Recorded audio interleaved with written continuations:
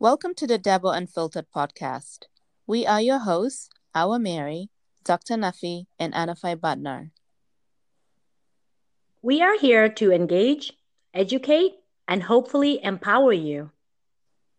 Today's episode is going to be about marriage and finances. So, this is a topic that some couples are very comfortable with and some couples are very uncomfortable with. When it comes to couples and managing their money, some people want to do separate accounts, some want to do joint accounts, or some want to do a combination of the two, which, whatever works for the couple. But I do know that a lot of times people will discuss how being a married couple is beneficial to you financially, right? Because you have to consider the fact that you can save money by sharing household expenses and household duties. Also, as a couple, you get to enjoy many benefits that single people do not when it comes to insurance, retirement, and even taxes, especially for those of us that are out in the Western world. So today we're not going to leave any stone untouched. We're going to go into all things marriage and finances. And we will also get into money management when it comes to the newlywed couples. We can share our experiences. What did we do as newlyweds that worked? How did we pivot and shift later on in the marriage due to circumstances or different jobs? And then hopefully you guys will be able to learn. So I'm going to pass it on to you, our Mary, to just give us your take on marriage and finances. All right, thank you. So for me, I would say the beginning of everything, especially the conversation, it's about compromise, because we all know that marriage is about compromise. Whether you're coming at it earlier on now, or you're waiting till 20 years or 15 years later, when you feel like you're in your 30s or in your 40s to get married, it still is about compromise. So when I got married very young. Got married when I was in my 20s. Let's just keep it that way, early 20s. So I feel like I grew up with my husband. So we both didn't have any. We were both recent. Actually, it was my final year in college, and he had just graduated. We were both hustling. And so everything we had, we felt like we built it. So I did not come into the marriage with money. He didn't either. So everything was hardly attained by working hard and so on. So we opened joint bank accounts. We combined credit cards. We combined investments, whatever it is. We started having those conversations very earlier on. And I would say that over the years, some days are better than others, clearly, because as you get older, you might want to do certain things. And then you kind of feel like, okay, maybe it might be a big purchase, like me and my shopping addiction. So, but I think it's also too a good way for somebody else to be like, you know what, that doesn't make sense. Maybe don't get that. Or with him, back in the day, he loved cars. He would just come in with a brand new car. I'm like, oh my God, did we just get a new car? So things like that. So I think it's again, going back to the compromise. Like having joint finances might mean something for me. It might mean something for somebody else. And I think culturally, this is a topic that's very sensitive, where most married couples might want to discuss, other people will not. And I'll give an example, where even our own culture, like in the Gambia, where majority of women do not even know how much their husbands make, or the husbands don't know how much their wives make, only because they just feel like that's such a sensitive topic, and what's theirs is theirs, and they don't have to feel the need of knowing. And without knowing these things, the basic things, you cannot have the right conversations of how do we save, how do we purchase assets, how do we create generational wealth for our children. So I'll stop there, and I'll pass the mic on to Dr. Nafi, and you can share on a little bit more. Thank you, Mary. Good points. I think that mine's a little bit different than your experience, because you just mentioned that you got married a little bit early. Well, I was an old hag when I got married. Not an old hag now. Never. Ladies. So I was in my 30s when I got married. And so my early 30s. And I have to say, by that time, I was already financially stable in a sense that I was making my own money. I had my own bank account and everything. And so my husband coming into the relationship, he also had his bank account, was working and doing his own thing. And so when we got together and got married, what we decided to do was to have, initially, we just kept our individual accounts. And then after a couple of years, we merged together where we had a joint account. Now, I still have my private account, and he has his personal account as well, but we do have our joint account together. See, because the way that I see it is that, so marriage is a partnership, right? So when you marry somebody, I feel like you keep your individuality while at the same time, you're becoming one like entity, right? And so you don't necessarily have to lose your individuality by closing up all your accounts and then having one big account. I feel like you can still keep your individuality, but also have a joint, personal account together that you do a lot of things through, like pay the house bills, utilities, and anything else that you guys have to do together, like going on vacations and all of that stuff. You could pay out of that joint account. So now, what in let's talk a little bit, especially in our culture, right? If we're talking about Gambia in particular, Gambia is mostly, like religiously, it's speaking, right? It's a Muslim country. And so we tend to refer back a lot, to, this is what the scripture says. That's what the scripture says. But mostly we do that when it works in our benefit, if we're going to be honest. Right? And so if it doesn't work in our benefit, we don't even bring it up. And so, for example, we would hear this over and over and over again where, people are quoting that scripture said I can marry 4 wives. Well, we all know scripture didn't say that, but I digress. So religiously speaking then, right, it's the husband who is responsible for the wife's financial well-being religiously. And so she, the wife, right, she can choose to contribute financially, but it's not her responsibility to do that. That's what scripture says. However, I have to say, in our community, I don't see a lot of that financial responsibility when it comes to the man taking responsibility of the wife that he marries.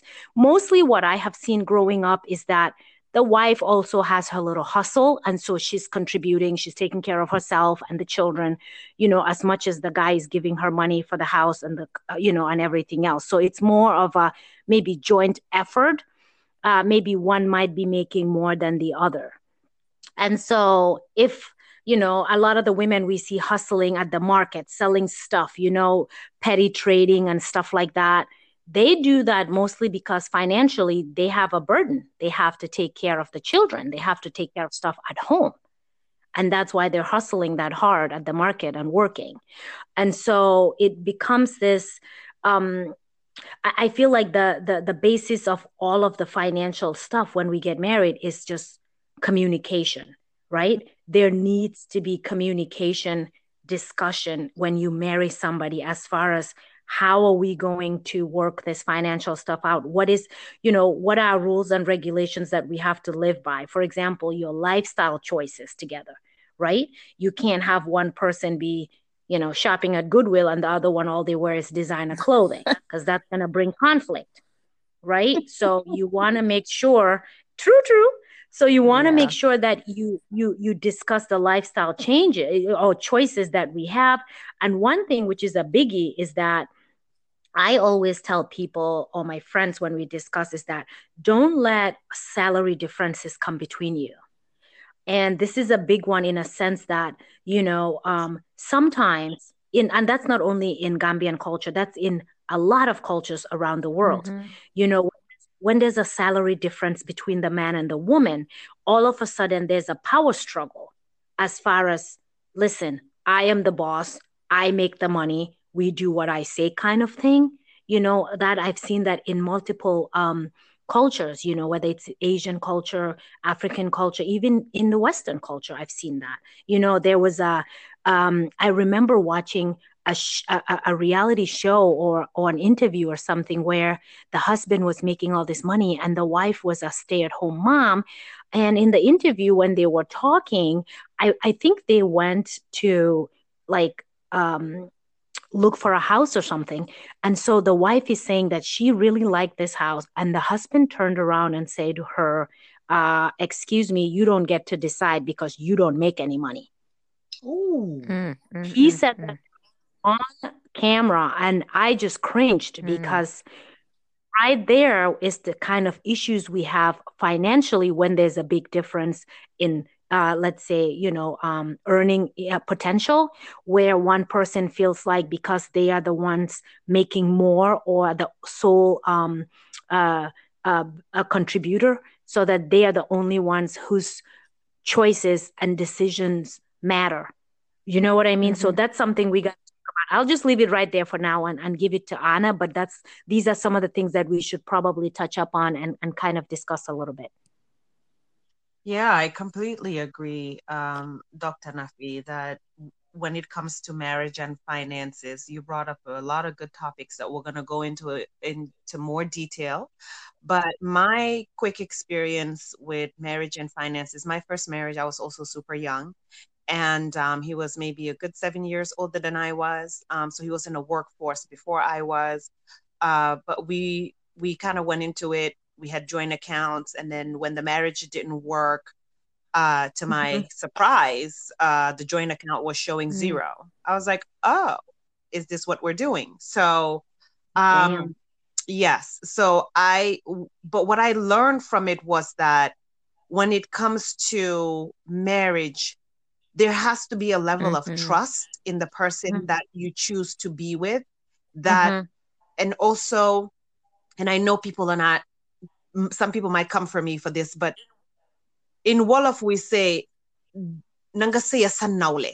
And I know when parents say it, when they say marry your equal, we fight against it and we're like, no, I want to fall in love with whoever I want to fall in love with. But trust me, there's a level of hunger, there's a level of thirst for money that comes with your background. See, when you grow up in poverty, like, money almost becomes your everything. It's almost like you can't even think, especially once you get your hands on it, because you're like, I never want to go back to poverty. And it's almost like you lose sight of what's important because you're so hell-bent on never being poor. So I feel like your decision-making becomes skewed. However, second time around, I got married, I was 30. And thankfully this time around, I did marry my naule. And I felt like everything was just so much easier. Like we were able to have open and honest conversations about money. We were able to discuss, and granted, we were both 30. So he already was working, as was I. And we already had assets and I came in with student loans. So we had to discuss that. And he wasn't coming from the US system. He was coming from Europe. So for him, he was like, student loan, what's that? I was like, oh yeah. In America, we have this situation called the student loan, the FAFSA system, and I'm in it. So, it was just educating each other about our financial backgrounds. And then we literally joined everything. It's like, we're the Butner. So we have an account for Butner Home, and that's our bills and mortgage and rent and utilities and car notes and all those things you have to do in the US. Then there's Butner Investments. Then there's Butner Emergency Fund. Then there's, Butner Vacation. So like all of our accounts is the two of us. And there's 2 cards for each one of us. So if you go out, like our Mary said, who loves to spend money on her expensive purses, if you go out and buy that Gucci purse, it's going to show up in his email. Like, your wife just bought this. So we'll have a discussion about it. But I feel like that works Mm-hmm. for us, and Mhm. it doesn't work for everybody. And some people think, oh no, like, you should each have your own thing, and but that's what we do, and it works. But I think what's Mhm. important for us to also remember is we have to talk about some of the main topics that make people shy away from finances. So there's this Mhm. idea that some people have, which is what's mine Right. is mine, what's yours is Mm-hmm. yours. And Mhm. some people have the idea is what's mine is yours and what's yours is mine. So it's like Right. this concept of Yeah. ours. It's all going in the same Yeah. pot. Then there's also, so I think depending on what your thought process is on that, that kind of helps define what the rest of your financial goals and planning is going to look like. What do you think, our No, Mary? I completely agree. I think first of all, it's just having that honest conversation. I talked about compromise being the first, then you obviously having the honest conversation. But I think the main thing is really when spouses are coming into the marriage, or even later on when they decide to have these conversations, is making sure there's no judgment. Like, if our Mary loves to spend money, and you're coming in and you're checking her account, and be like, my God, you all this, like, or how Anna's mentioned, like, I have student loans, like, if you're coming in and judging automatically, like, oh, this is what you do, this is what you do, you're not going to have a very honest partner. The partner might not share, Mhm. going to judge them anyway. So it's like, okay, I may not even Mhm. Mhm. share that much. So I'll rather keep my little thing on the side, my little side hustle. So she or he will not Mhm. know what I'm doing. And I think that's going to be very Mhm. important when you're going into the marriage, of having that no Mhm. judgment zone. Like, okay, you like to spend, now let's talk about having a budget. The monthly budget should Mhm. look like this, and I'll still put a little cushion for you of $100 or whatever. And that could be like, Mhm. if you want to spend it this month, fine. If you want to wait till the end of the year and you have $1,200, like, you know what I mean, Mhm. something like of that sort of example, where you could do that. Or decide on, like, maybe once a year you get like your expensive purse. Or it's not important, I'll rather do a trip. Like, you guys should have those type of conversations, of no judgment. Mhm. That way there are no surprise. And I know that sometimes it's easier said than done, but I think if you have both partners, understanding that and saying, okay, this is all about us. Because at the end of the day, if you really think about it, um, it is your money. Like, it's my money. Because, well, I mean, especially for us that got married into in the Western world, or in a Western system, it is your money. Because Mhm. you split assets in half if nothing was going to work. But at the end, if you have children, it's really your children's wealth. And so everything we do now as couples, I always tell my husband, this is not about us, this is about our children. So anybody, even outsiders that come in and ask and beg, I'm like, you taking money from my child, like, because I'm trying to create generational wealth for them. And so it's that Yeah. mindset and that mind shift. And I think, like Anna mentioned, I think you as well, Dr. Nafi, is like, culturally, you let's just even talk about, like, for example, like in the Gambia, let's put Gambia context in, where you have, spouses not knowing what each other is making, or owning properties, and it's only one person. And let's just say 99% of this is usually men's name on the property. The deeds have only the husband's name. And you might have worked together to hustle. And even if it's not, you are married to the guy, you're entitled to that, Mhm. property deed. And we see it over and over and over, where, men will own multiple properties, but then eventually, the marriage doesn't work, and the wife leaves with nothing. No Mhm. property, nothing. It doesn't matter, even if you have children at that time. As long as you're alive, you Mhm. own those properties. And then it could be a hustle and hassle 20, 30 years down when you pass away, where these kids are trying to, claim something. So, and it goes back to not having these conversations of, oh, no, it's okay. What his is his anyway. What's mine is mine. No, that's dumb. Like, I'm sorry, I hate to say it like that, but you gotta have those conversations, because at the end you'll be the one that's sitting there biting their nails and saying, oh man, shoot, I wish my name was on the property, because then I could transfer that for my children. Because most people too in the gamut don't even, let's even not talk about wills. They don't have wills. So when you pass, you're dealing with the Sharia law, which is the Islamic law that said they have a way that they follow, where everybody, even the brothers and the sisters and the wives, they're all entitled to some sort of a property and some sort of claim. And we see it over and over. And I'm like, when do we get to sit down and have these conversations and actually learn? Because then you can avoid all this. If it had your son's name, or if it had your daughter's name, or if it had your name on it, we wouldn't be fighting over these things and creating that will. And it's all part of that marriage and finance of life insurance and everything else. I think finances, it's such a sensitive topic that a lot of people do not want to discuss, because a lot of it is judgment.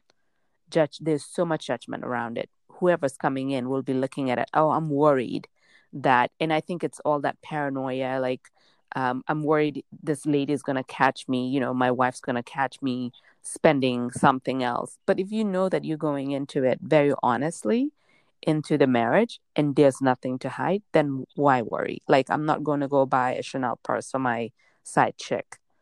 You know what I mean? So anyway, Dr. Nafi, I'll let you pick it up from where I left off.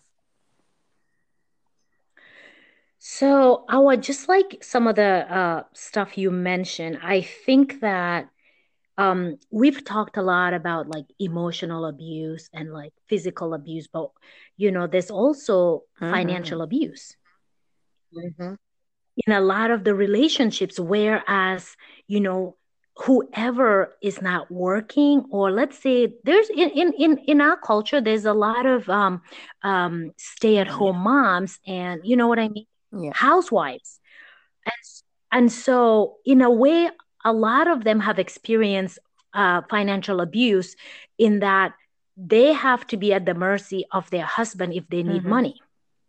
I know the fact that I have a friend who actually was telling me that, oh my God, hey, tey moom bu ma ñibbee mag foog ma taal cuuraay ma ñaan tuuti ma sukka ci suuf, just to ask for money from her husband. And so so she has to do so much. She has to just humble herself and humiliate herself just so the husband will give her some money, because she's not working and he's the breadwinner. And so sometimes we see those types of power struggle where people would say, when you're upset at your wife, you say, well, dumala jox dara. So you don't give her any money as a form of punishment, right? That there's a lot of that going on. And that's not just, exclusive to Gambia. Right. It's in a lot of different countries do this, but that's something that I think we need to educate people about it, because for me, I know that growing up, I learned a lot by watching my mom, and she has instilled in all of us, because there's us all 5 girls, instill in us the importance of financial independence as a person, but more so as a woman. Because if you go into a marriage and you are not financially independent, oh boy, it can be used, like I said, as a of abuse, as a form to try to control you, because every little thing you have to buy, you have to beg for it from somebody else. And that can be humiliating sometimes, where you even have to ask your husband for money to go buy pads for your cycle. You know what I mean? And buy clothes for yourself or for children, and so it shouldn't have to be that way.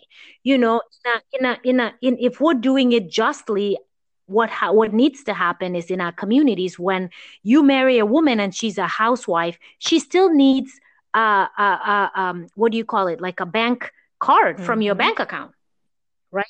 Because it now becomes your property. But in our culture, just like our Mary has mentioned, we don't even know what our spouse's properties are. Yo do xam sa jëkkër ban kër la moom.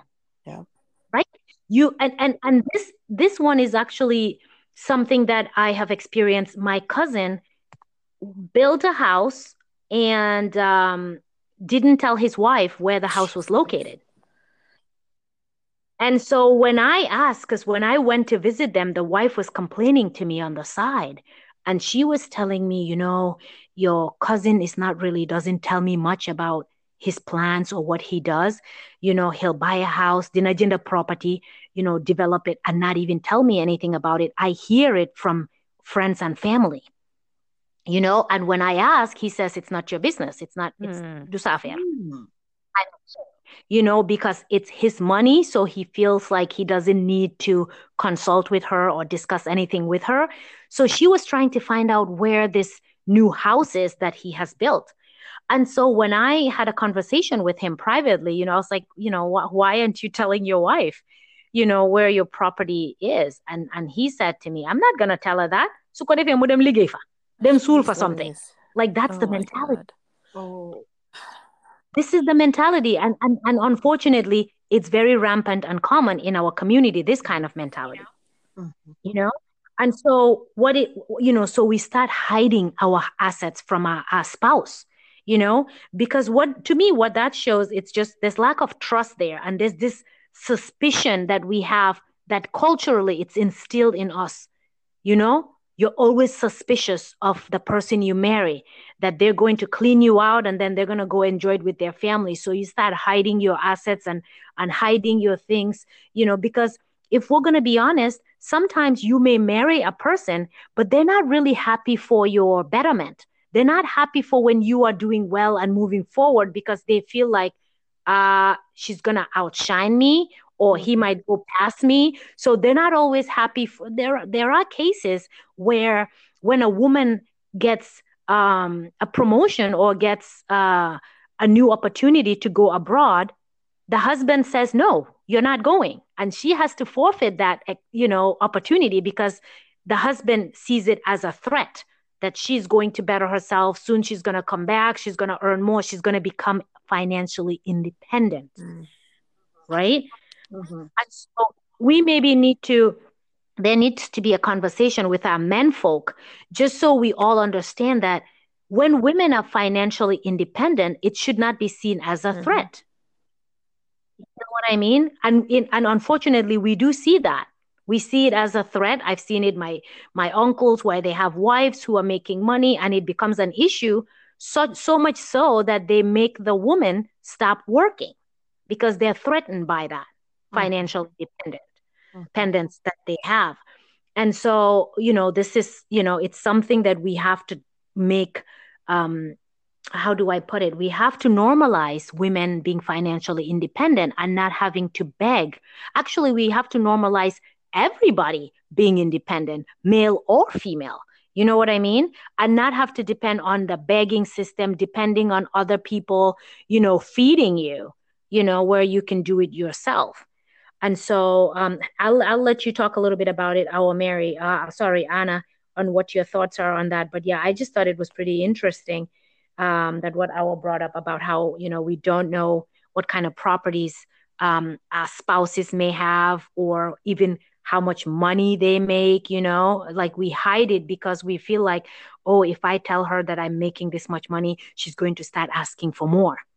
You know what I mean? And so you hide it or you cut the amount into half and say, this is all I'm making. I'm not making anything, so I can't give you anything, Yeah. What are your thoughts, Anna? So I think what I want to get into is to help people figure out ways in which to communicate about money. So I think firstly, we have to just have the honest conversation that men and women value money differently.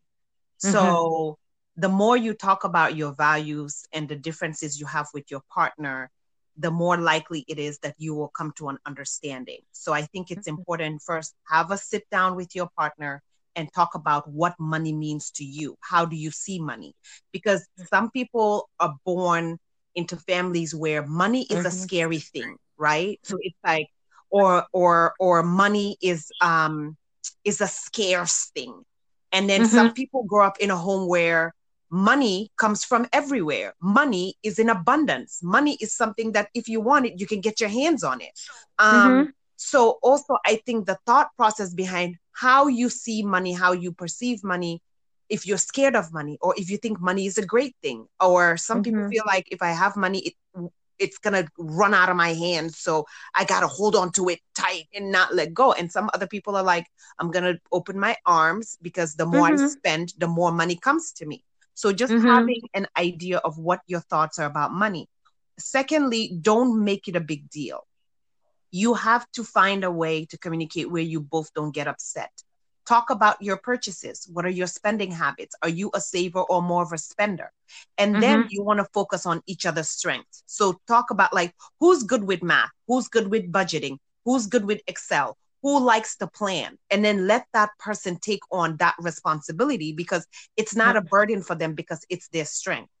Also, I think it's important not to just talk numbers. So if you have, for example, in Gambia, when I was there, I saw a lot of young couples, both of whom are working. So one might be working at Ministry of Finance and one might be working at EcoBank.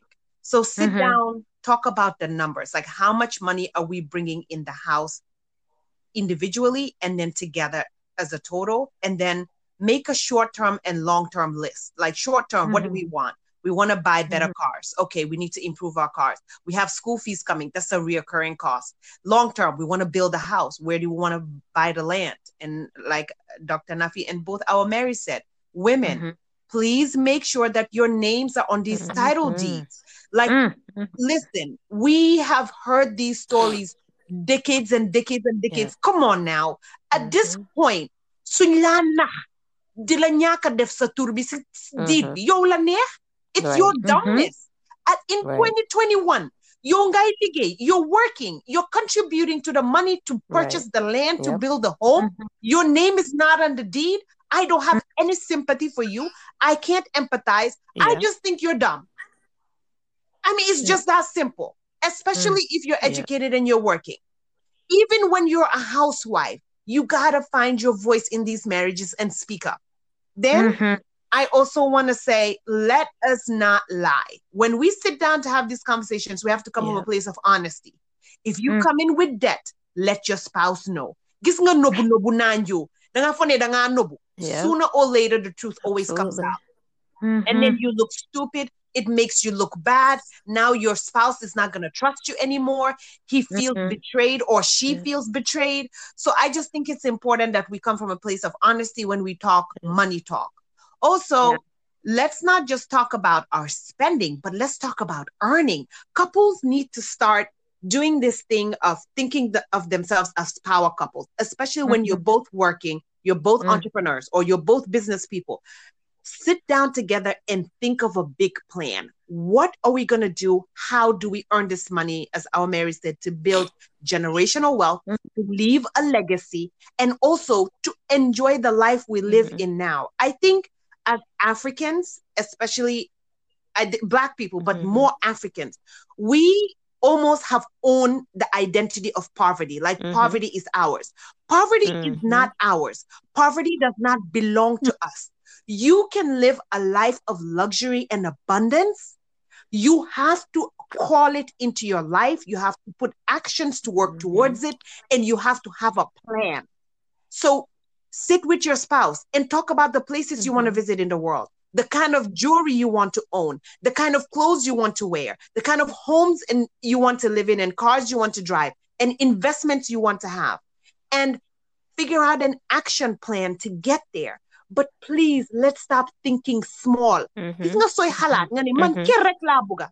Kerek la yala di jox. So ne man moto rek la buga. Moto rek la yala di jox. So ne man school fees rek la buga. School fees rek la yala di jox. Let's start thinking bigger. Let's start talking to the universe and putting out there what we want, because what we put out there is what comes for us. And you know what? If your dreams scare you, that's good.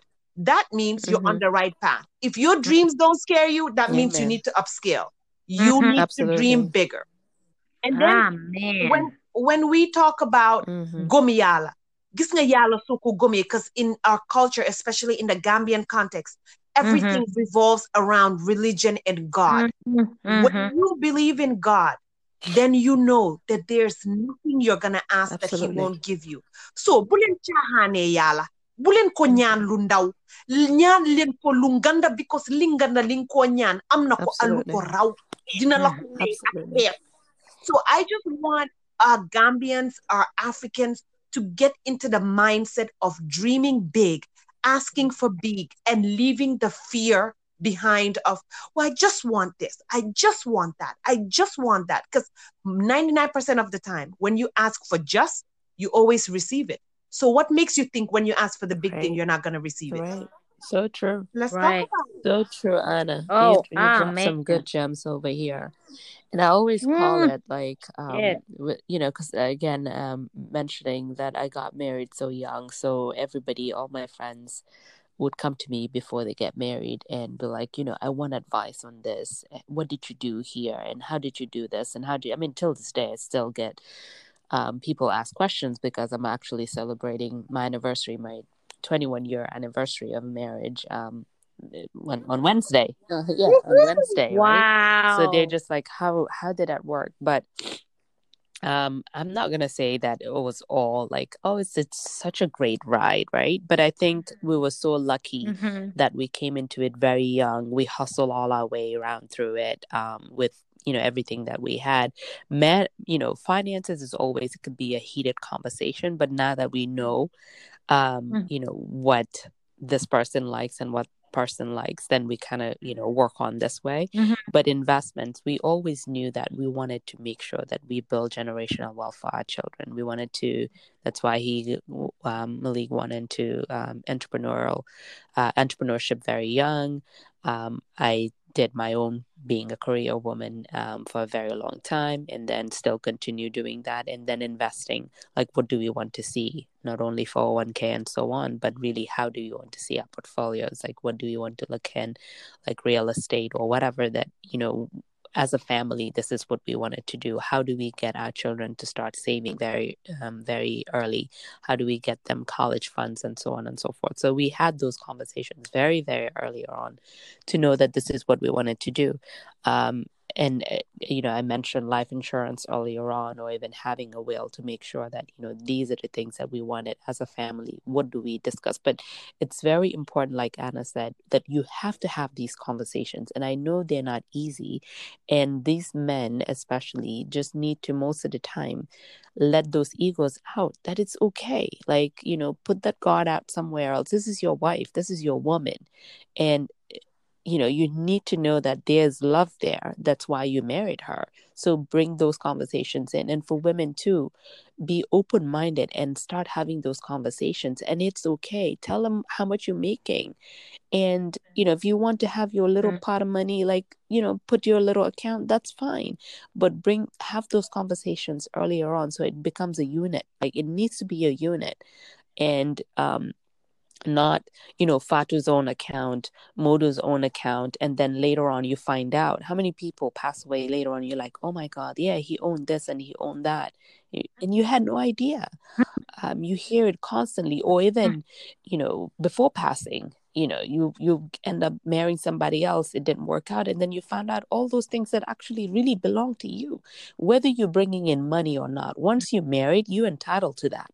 That money is your money, whether you're working for it or not. It does not mean that I have to stand there and beg, hubby, please, can I have $10 to go, or $10? Like, it makes no sense. You should have that debit card with you, or the cash to know that this is my allowance, or whatever that is. You guys have to have those conversations and bring it on earlier on. It's not, if not, there's no marriage. I always say this, like, I think you explained that, Anna, like, if I give him, where this house is, then she's going to go do something. And I'm thinking, what kind of marriage is that? There's no marriage. There's no marriage if you don't have those type of trust and conversations around that. And I think, you have to think about it openly and honestly, and again, going to that no judgment zone of not pointing that finger like, well, you're not going to buy this and so on. Another way to acquire, and I learned this very earlier on, and I think I'm very fortunate for that. I used to be one, when I first got married. I mean, I didn't have much, so just working and earning the little that we can, but I used to like to get this jewelry. And there was this jewelry store in North Carolina, and I would like in Raleigh, and there was like every piece of jewelry was $10, and when they have this sale, they're like $5, and I would just go buy jewelry. And I would like by the month 3, the jewelry is turning black or it's changing color. And I remember realizing, like, why do I keep wasting money? And honey, like they had the punch card and everything. I can't remember the jewelry store, but like, if you buy like 3 pieces, you get the 4th one free. So here I am accumulating all this crap, right? And it hit me one day. I said, you know what? I love jewelry. Why not just save all this money and start buying expensive jewelry? And instead of buying like 3 for $30, I'll save them. Even if it's once a year, I'll go buy a nice David Yurman or something like that. Then that's how I started actually building my jewelry collection. And I was like, oh, so I could do this. So instead of, birthday parties or whatever, somebody else gets me like 3 necklaces, I'm like, I don't want 3. I might just want 1 ring, but it's good ring, and I could pass it to my kids. So I started thinking in that type of, and it's the same thing with bags and so on. I just don't buy because it's cheap. I buy because it's quality, and I can, I feel like it's an investment. And every time I say this, my husband dies laughing, and it's like, he's like, your bags are an investment. I'm like, they are. Trust me. They really They are. And really I'm like, are. trust me, because I can sell it now, and I can at least get my value back. And even if I'm losing money, maybe a little bit, but most of the time, it's actually, I've gained more than it's appreciated. And or in 20 years, when I give it down to my kids, who knows what this bag is going to be worth? I mean, I always make that excuse, but again, I'm trying to not, like, it's all about quality over quantity. And so I changed that mind shift very quickly. So instead of like blowing money on things that didn't make sense, I would be very, very choosy and intentional about what I purchase, whether it's bags or jewelry, especially those 2 things. Like, clothing, that's a whole nother story. But at least, and I'm like, the main pieces, let me try to, if not, let me not buy them, because I ended up with like, I literally had baskets of junk, of just, how jewelry, you wear perfume and then the next thing it's like dark, and I'm like, I don't want to wear this. People are going to see the dark, like it's cheap, fake. And so I was like, no, I'm not going to do this anymore. And that was, I mean, this is like years ago. And I feel like it really changed my perspective on things that are of value, and you could still do the same thing as women. And I know that because I've seen, like, back in the day, or even till this day, where women will buy chup. My mother-in-law's like that. She's given me chup like she's had from maybe back in the 70s, and she'll go and take it to Mali, and they do something else to make it shine or whatever, and she'll give it to me, and it looks brand new. And I know she invested really good, right, money into it. And so these are things that you could do. Like, if she wanted to sell it, she could. So I'm saying all this to say, if it's women and you're thinking about ways that you can collect something, to say in the future, this is something that I can do, because I know a lot of women try to save up to buy gold to give to their daughters when they're getting married. That this is a good way to maybe even do it, like save little and buy that, instead of just trying to buy so much at once. Like, do it maybe once a year, or maybe once every 2 years, or buy things that are more of quality over quantity. Sorry. So that was just the little advice I wanted to share. Back to you, Nafi. Good points. Thank you, all, Mary. I wanted to explore a little bit about what Anna was just talking about. Anna, when you mentioned the generational wealth thing, and I don't think we can talk enough about that, because I feel like this day and age, we hear people are passing away. They've had such a wonderful life, lived well, and they left nothing for their families.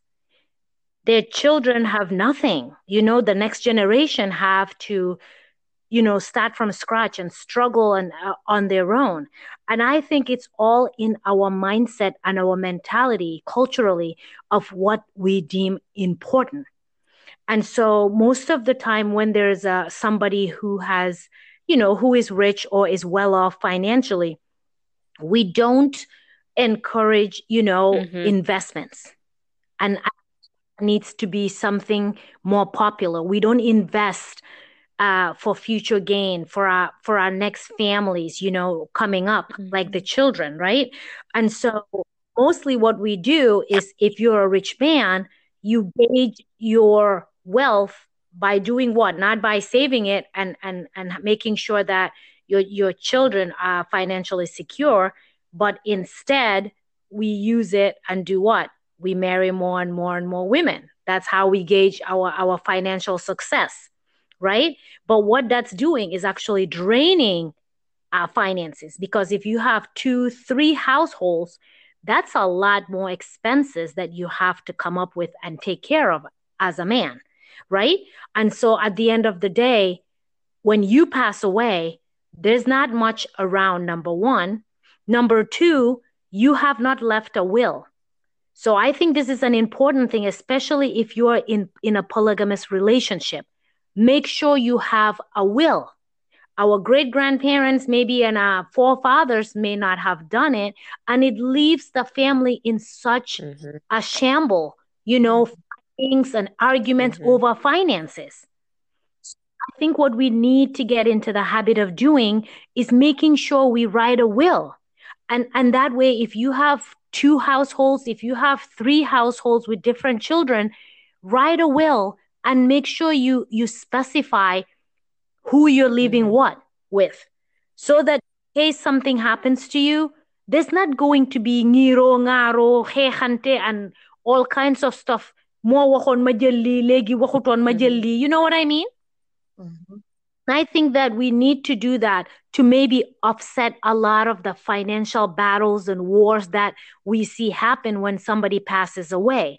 For example, my dad, he already let everybody know what's going down, who gets what. He even sat the whole extended family down and he gave them a verbal will. If I die, this is how my properties are going down. This person gets this, my wife gets this person gets that. Under no circumstance do I need anybody else coming up and trying to creep in and take stuff from my family. And even though he said that, folks try to creep in, sister. They sure will. Try to creep in, but the fact that he had publicly said it, they didn't have any grounds. So it's important to make sure you let it be known what your plans are, your intentions are as far as finances and assets. We always shy away from discussing death in our culture. You notice that? Like we get so uncomfortable planning for death or in case, hey, musal nyo, yala musal. But you have to plan it. And so I have a good friend whose mom is in her 80s. She's going to be 80 like next month. The mom, I'm really good friends with the mom too. But so I chit-chat with the mom and she said, mane, doma dimbalinga wahal manyi. Every time I try to talk to them about plans, sumakeri and stuff, they all say, yeah, musal nyugiri yala musal. They don't want to hear it. And we need to get out of that mindset that, don't discuss it with me. It is going to happen. We are going to die whether we discuss it or not. So we need to get out of the habit that, if we discuss it, that means it's going to happen. It will happen regardless. So it's good to make sure we plan. And I push the kids and say, you guys should listen to your mom. Your dad has already passed. Your mom's the only one here. And she's trying to tell you guys where her properties are, what are her assets. You all need to listen. If she were to be gone tomorrow, God forbid, you have no clue where her assets are and what her properties are. You're right, Dr. Nafi. I just had a thought and I wanted to jump in before I forget it. To me, it's such a contradiction because at the same time as Gambians, we are so fake Absolutely. religious, and everything is like covered around God, and we use God, but yet it's like ñun Yeah. ñëpp xam nañ ne dañoo dee. So I feel like loolu Absolutely. ñàkk a gëm yàlla la pour bañ a toog wax what is inevitable. The one thing we all know when we're born Right. is that we're gonna die. The one thing we all know is nobody escapes is death. We all know our final destination is death. So the idea that sitting with your parents and discussing what we know is inevitable, which is their death, and what is going to happen after that is so uncomfortable. Like, first, I think it's a lack of maturity. Second, I think is lack of gom yàlla, because nit ko gom yàlla doo doxalee loolu waaye ka leen ñu waxante digga. Wax ci de Let us stop kidding ourselves with this fake idea that Gambians are so pious and so religious, yet when it comes to basic principles like talking about death, which is in every religious book, death is inevitable. Actions have shown us over and over again, ken mucut, ken du mucha de, ñun ñep dinañ de. So lu tax mënu ñoo tok ak suñu waajuri ñu waxtaan. I know for fact my mom has planned her funeral. She knows what color she wants us to wear, what music to play, where she wants to be buried. She has, and it was like a normal adult discussion, and it was almost also joy around it, because it's like she's here to talk about it. And it was the same with my grandmother when she passed. Before she passed, like, she wanted all her children to fly in. Everyone flew in. Her kids that were in Sweden came in. The ones who were in America came in. The ones that were, anywhere in the world, because that's what she requested and asked for. So, and then, we're talking about finances and death. I also want to touch on the fact that I think it is so unfair when parents say, when I die, no matter where I die, I want you to send me back home to my village. But you did not save. You did not save and put money aside for your dead body to be shipped back to the village. I don't care if you're from Jara Konku. I don't care if you're from Kiang. I don't care if you're from Half Die. The point is, gis nga soo toogee bay wax sa waat ñi nga xam ne yaa leen jur sa doom yi yow yaay kilifa nga ne leen suma deeyee dama bëgg ngeen delloo ma suma dëkka. Make sure you're also responsible enough to save the money, because xam nga lu dee xew nit ñi dañ soona si GoFundMe yu dul jeex. Suma uncle dee na GoFundMe, suma yaay dee na GoFundMe, suma papa dee na GoFundMe. Déedéet bu leen GoFundMe. Key request pour ñu suulee ko fu mu bëgg ñu suulee ko. Make sure while you're alive, you save enough money, just like my mom has done. Put it aside and you say, if I want to be flown back to Tanzania, to my village in Tanga, dama bëgg ngeen suul ma next to suma pa suma yaay. Make sure ne am nga xaalis bi, because xam nga lu dee xew docteur na fi Awa Mary. Ñi xam nga dañ dee jël stress goo xam ne lañ dee teg seen family members yi. Ñi nekk di poraatu xaalis. Some people have to take on second mortgage out on their house. Some people are taking out loans just so they can ship dead bodies back to some village. And I feel like it is so financially irresponsible. It's not even part of the Quran. Quran beside the forward. Dega, may mama wax ko ci soose parce que li nga wax nii de moom am na solo parce que I just had this conversation with a woman and she got upset about it. And I'm talking about the same lady that I just told you guys about, dafa bëgg a plan about wax doomam yi fu suma, assets yi nekk bëggu ñoo waxtaana moom about it. I had the same conversation with her about it, because Lee, when there's a lady who recently died here and her son is struggling to send her body back home. This was during this COVID, I'm telling you, COVID-19, like that we're in. This was last year. And the body had to be frozen for a while. Duñ ko mun because of the COVID, virus and everything. Fok ñu tesangum ko test bi amangut duñ ko dugal ci plane bi. For God's sakes, let's stop kidding ourselves. How many people's bodies have been returned to Gambia? Te ben waka demut ziyaare ji ko nañ leen waxante dëgg ci Absolutely. Why are we persistent? I don't get that, man. And my parents, thank God, they were very understanding about this. They were like, if we die, we die, we get buried. Islamically, 4 days, Wow. fofu lañ la wala suule. Okay. Wow. Fofu lañ la wala suule because fofu la yàlla emal sa libi. Sa nokki bi. Why we have this extra financial burden that we put on our people? Ne suma deye de lo ma be joge ma Man, be America wala you all anywhere living Australia anywhere nga de lo ma be absolutely. suma village bi ma judo. Why xaalis boobu noonu buñ ko jëloon dimbale mbokka bi loolu moo gënu tam ñuy la fly yow doo yëg sax ne yaa ngee fly nañ leen waxante dëgg yokko ko si soose ba pare tamit si soose bi liñ soo koy yokka sax ma tey man ma def soose bi sax because soo koy yokka sax because it's true. So I go whenever I go to Gambia, I go dama dee dem siyaare my dad because he passed on a Friday, so I'll go on a Friday to go to the cemetery. When I go on the cemetery, this is no joke, the kind of thing cemetery. Talking about like key flying body be in, it's there. You're right. Nobody goes to Sierra, these people. The ones that you can count them because you see that the graveside looks good and all that. There's not like a lump. Let me tell you, it's a lump. Sometimes the little thing that a little cardboard that they put on the top or whatever thing that they put to even put a name, demna. So you don't even know who's buried there. I walk and then the guy's like, it will feel so infinite. And I'm like, how am I supposed to know somebody's laying there? I mean, I'm walking, going around. There's no head. Forget that. Lolu mom. And they're like, no, Muslim is susule. Then so you're right. What's the point of really going back, putting them sulsa parent or your loved one? If you what's the point? When you're danga wara def Islam danga wara dem siare. You don't go. Because like I said, I mean, and these are big names, I'm telling you, like I just left there last 2 weeks ago and visiting, and like they're just lumps of just sand. You're lucky to find a little board that says that he is Aliu so and so and so or something. You will not even know who's buried there, and it's sad. So you can say all of it and add it to the Mandinka. Thanks, girl. And then after that, we'll let you do it in Jola, right?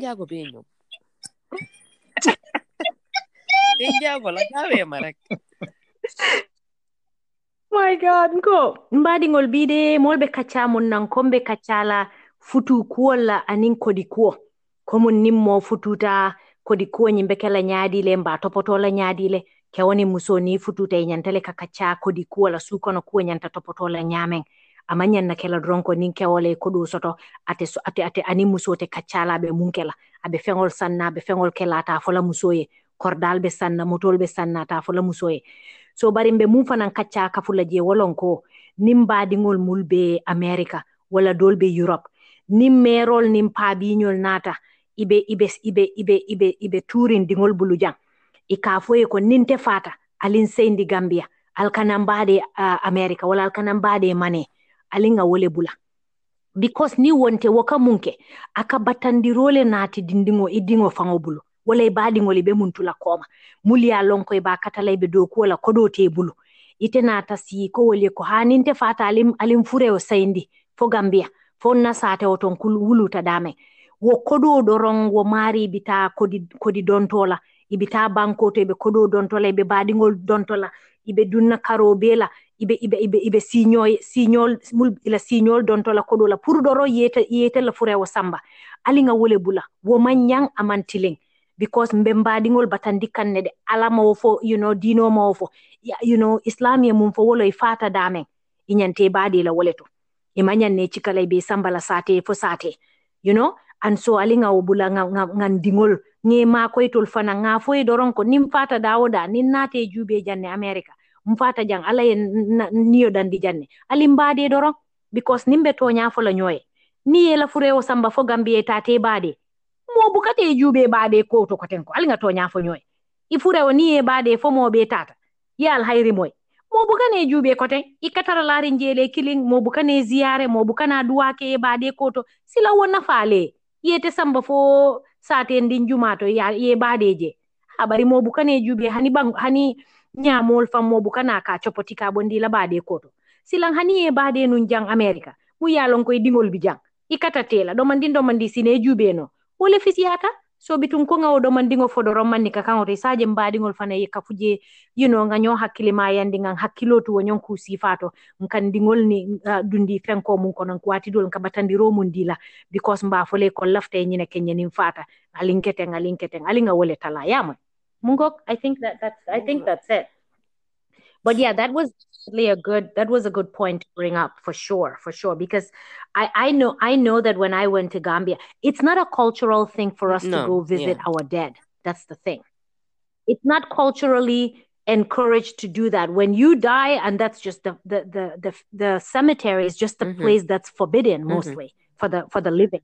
For the living, we don't really like to go there. We don't like to even venture next to it. It's seen as this, dañ ragal dee rek li nga wax rek like li ana wax rek dañ ragal dee tapet ba buga dee wax bu rëy rek déedéet du tapet Awa Mary loolu ñàkk gom yàlla la dama bàyyi su nit ñi di rombe ngeen ñaar jaay seen ibaadu yu du jeex ak suñ nekkee si office yi ngeen a dem si bathroom yi kaay leen ñu julli jot na ak seen waxi julli yeeg ak seen waxi ibaadu yi yëpp ba pare simple things like accepting the fact ne yàlla moo wax ne ñun ñëpp dañoo génn àdduna dañoo dee mënuñ koo discuss. The culture is also something pushing back on it.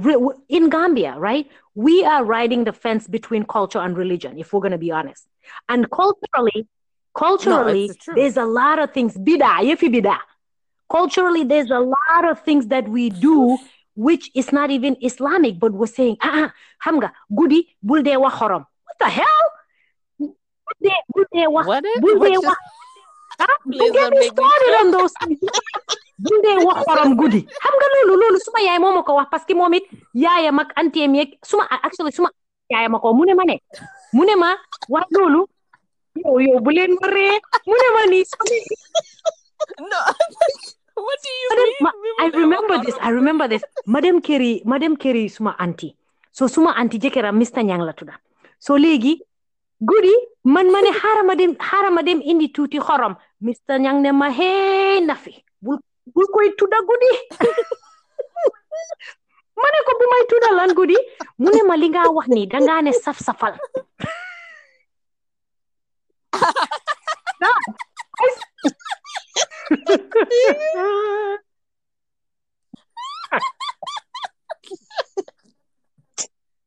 Nafi bàyyi ma balaa Awa Mary di doorati réyam yi. I'm not kidding. I mean, come on. I'm trying because I have a cold cat. Look, don't get me there because you all know that that's not a religious thing. Saf-safal. And then I also learned that ne komli naka niro ninko pursa. Pursa do wax gudi de da nga ne ñaw kat ñaw lu kat do de wax pursa gudi de. I have never heard of these before. Nafi tay because you know what? It's like I say yapa, and whenever I say yapa, my cousins and then duma bi loy wax yapa, do wax yapa, and I'm thinking why? Dañ wax ne ndawal, waaw dëgg la. So da nga ne ndawal. Yeah, so they're like, so now that's why I'm just really laughing because I'm thinking about all this crazy, stupid bidas of, and maybe tamlola culture be. I mean, just like FGM and all these things, they'll try to switch it. Culture bit of we're not really adding common sense. And the worst part is like, I'm talking about now educated people that sit and talk like this. And it baffles me. Like, come on, you know better. Yes, but we shouldn't even call them educated, Awa Mary, because I'm degree educated. Yeah, you're right, let us be honest. There's a lot of people walking around with degrees in their hand. Even PhD degrees. Why common sense? And here's another thing that I want to touch on before we leave, because we're about to wrap it up. I think we've been on for an hour. We have to talk about borrowing. Please. Gambian Africans have a terrible habit of borrowing. We need to live within your means, for heaven's sake. Stop borrowing money that you cannot pay back. And here, since today we're talking about marriages and finances, this one is targeted specifically for the men. and the husbands out there. Bàyyi leen di Wax ci aba seen jabar yi ba pare doo leen delloo. We have to talk about this because it happens all the time. Bàyyi leen di jël seen laan yi nga xam ne seen jabar yi seen waajur yi Yep. ñoo leen ko donate ñoo leen ko doona.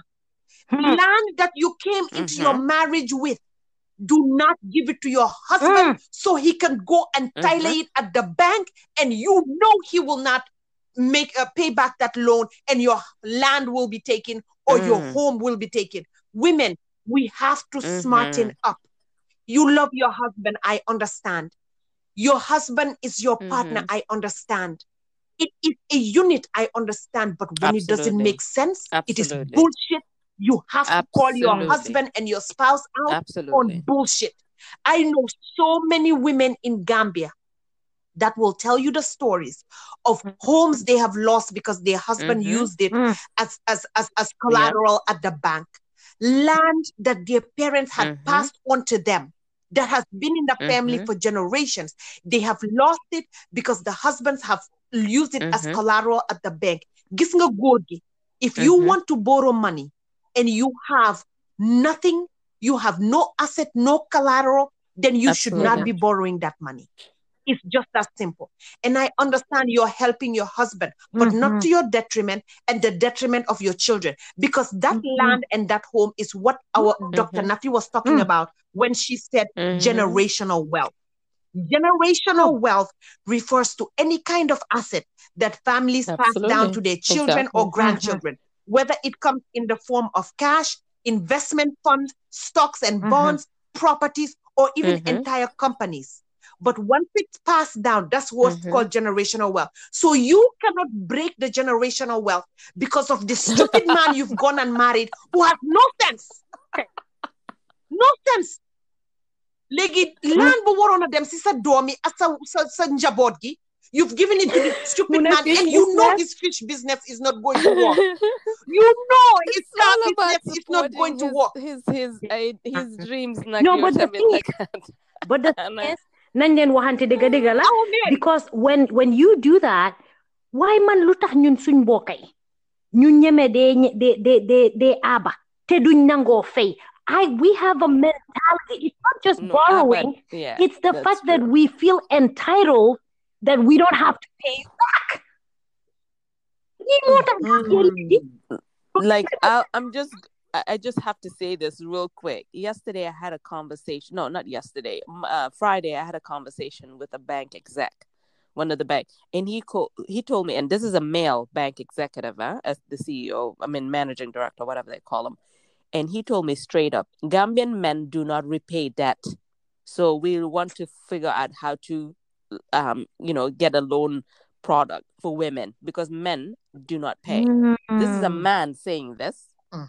So, well, the thing is, if you really think about it, right? This is why in Gambia these days, my mind is blown as to how people are being required to pay cash to buy homes. You know, like these apartments and these new developments that's happening in Gambia, because the reason that they're saying you have to buy it cash or put 50% down and then another 50% before the whole place is finished, right? 1 year they have you pay for the house in 1 year, whereas in America it's like 35 years to pay the damn house. So, and I now understand it's because if you give a person a loan, they will go live in it. They will never pay you back. We need to leave that mindset. Like you see people, they come to your house, they cry, japa sa tangkay bilay abal madina la fay duga na ni gena na na.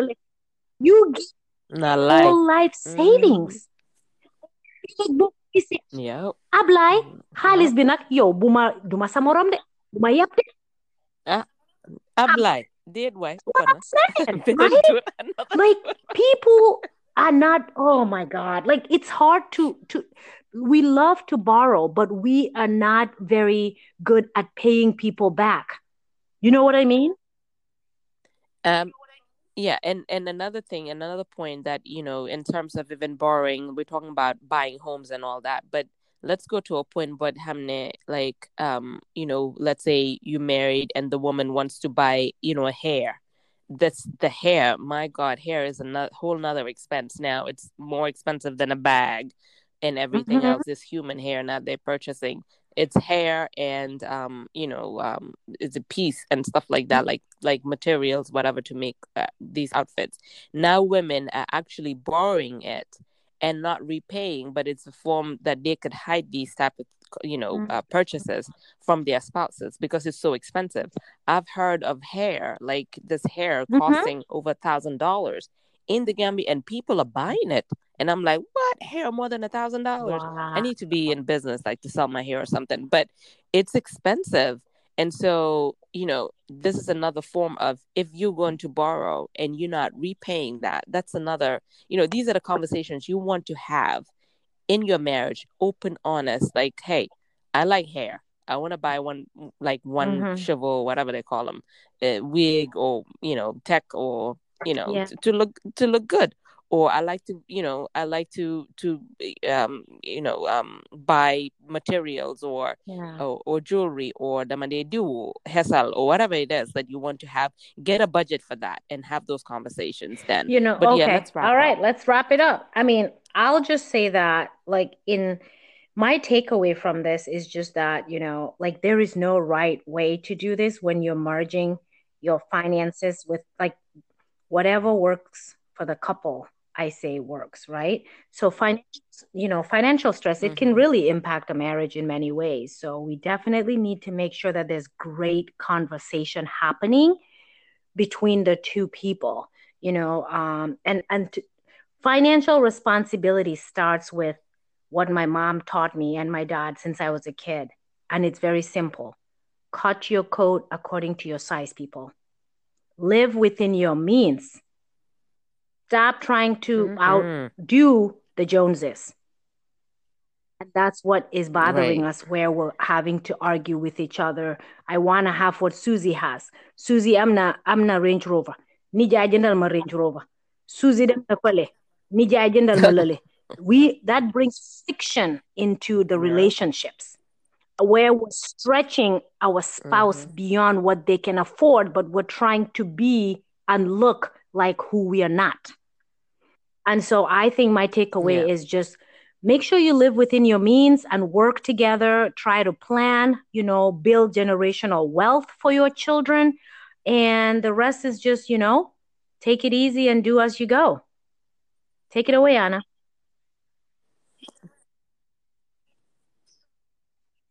So my takeaway is, Dr. Nafi, you actually mentioned a couple of the points that I wanted to bring up, so I won't belabor them. But my parting gift to people is this: money is everywhere. There is enough money for all of us to be Mm-hmm. billionaires. Money comes to me from every angle in life. I don't know broke. I will never be broke. It's not That's part of right. my psyche. So if you want money, you simply have to put it out there and it will come to you. And please stop asking for small. Bulen xeeb yàlla. Ñun Gambian bi dañ wax waxi mun a gom yàlla. Su dee da ngeen gom yàlla, dare him. Dare him to ask him to be a billionaire. Nga seet na du la def billionaire. Ndax Jeff Bezos daf ñu gën ndey, gën ñu baay, gën ñu juddu. Gënuñu ko. Why suñ xel yi dafa tuuti? We think so small, so we remain small. People, sit down with your spouses, sit down with your husband, make a plan for yourself, and let it be so grand and so big that it scares you. Then you know you're onto something. I like that. And I would say that, just spending my hat here with me, being the founder of the Woman Boss and Innovate Gambia and the entrepreneurs that we work with, I will tell you that at least 99%, no joke, all of them have financial issues because they don't know how to track finances, because these are conversations that were never had as children. And when you think about it, it stems from, being young at home. If you don't see your parents discussing money, if your dad, does his own thing, the mom does their own thing, or whatever, maybe the mom earns comes back to the house or whatever. When these young entrepreneurs now want to own their own businesses, they don't know how to manage. For them, money, it's like, oh my God, I got money. So they blow it. They're like, I'll have a contract today. They will pay me $600,000 and it will be blown within a week. And I can't tell you what I've spent it on because it's not been a habit of conversations. So I'm saying now, like conversations that I try to have now with these young girls, even the ones that are my staff or even interns or go through my program, is let's talk about financial literacy. What does it really mean when you have $100? What do you need to do with it? And I talk to them like, why not have another account? Do something that you know that you can save a little bit of money, or give it to somebody who can keep it for you, or figure out a way where you can save it, or go put a down payment on a home or a land and pay little by little, and you end up having a land that you own because you can sell it quickly. Just something that you can start earning and saving, acquiring generational wealth. I think that's very, very important. Or having conversations now in schools to talk about generational wealth. It's that poverty mindset that's been embedded in us for so long that we don't want to talk about money, because money, it's like, oh, we can only dream about it. Unless you leave to go to another country, you're not going to have the type of money. And like Anna said, we can. You can be millionaires, billionaires. You see it all the time, but you have to work hard for it and be smart. It doesn't mean that you're just going to go and talk sa sajada being a name a billion and not work hard. It's not going to happen now. I'm just telling y'all. You got to work hard for it. It's prayer plus action, because prayer without action is null. So prayer plus action, work hard and be smart about it.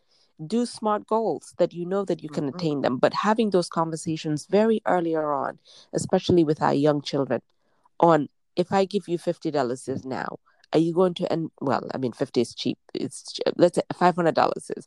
Are you going to entirely spend the $500, or you're going to say, I'm going to save 200 of it because next month I might add another 200 and get something. Maybe I want to ride a bike and I'll deliver. Create something where these kids now are learning how to save money. When I took my interns, and these are 17, 18-year-olds, to the bank with me a couple of weeks ago, and we walked in and I told them, I want to open bank accounts for them. They looked at me like I'm crazy. They said, but they're so young. They don't need a bank account. I said, no, they do. They need a bank account. And we're giving up startup capital because this is the way to start, teaching them how to save money. If not everything they get paid, they're going to blow it. And I know they need it. The parents will take it. But even if it's $100 they're going to save in here, please just make sure they're open. And because of that, they were just so shocked. I'm serious. The 3 staff called me and said, how did you get them to come in to the bank? And I'm like, what do you mean? Because in America, you get bank accounts. My kids have bank accounts. They've had bank accounts for a very long time. But it's that those conversations that we need to start having now in our communities, especially communities of color, communities in Africa. We need to start having those conversations very young. And so that's my takeaway. And I'm hoping that people will have those conversations with their kids at home. Like, you give them lunch money, let them be smart about it. You don't have to spend the entire $100 or 200. Be smart about and teach them why and what that really mean eventually later. So that's it for me. Thank you, guys. Well, till next time, people. All righty.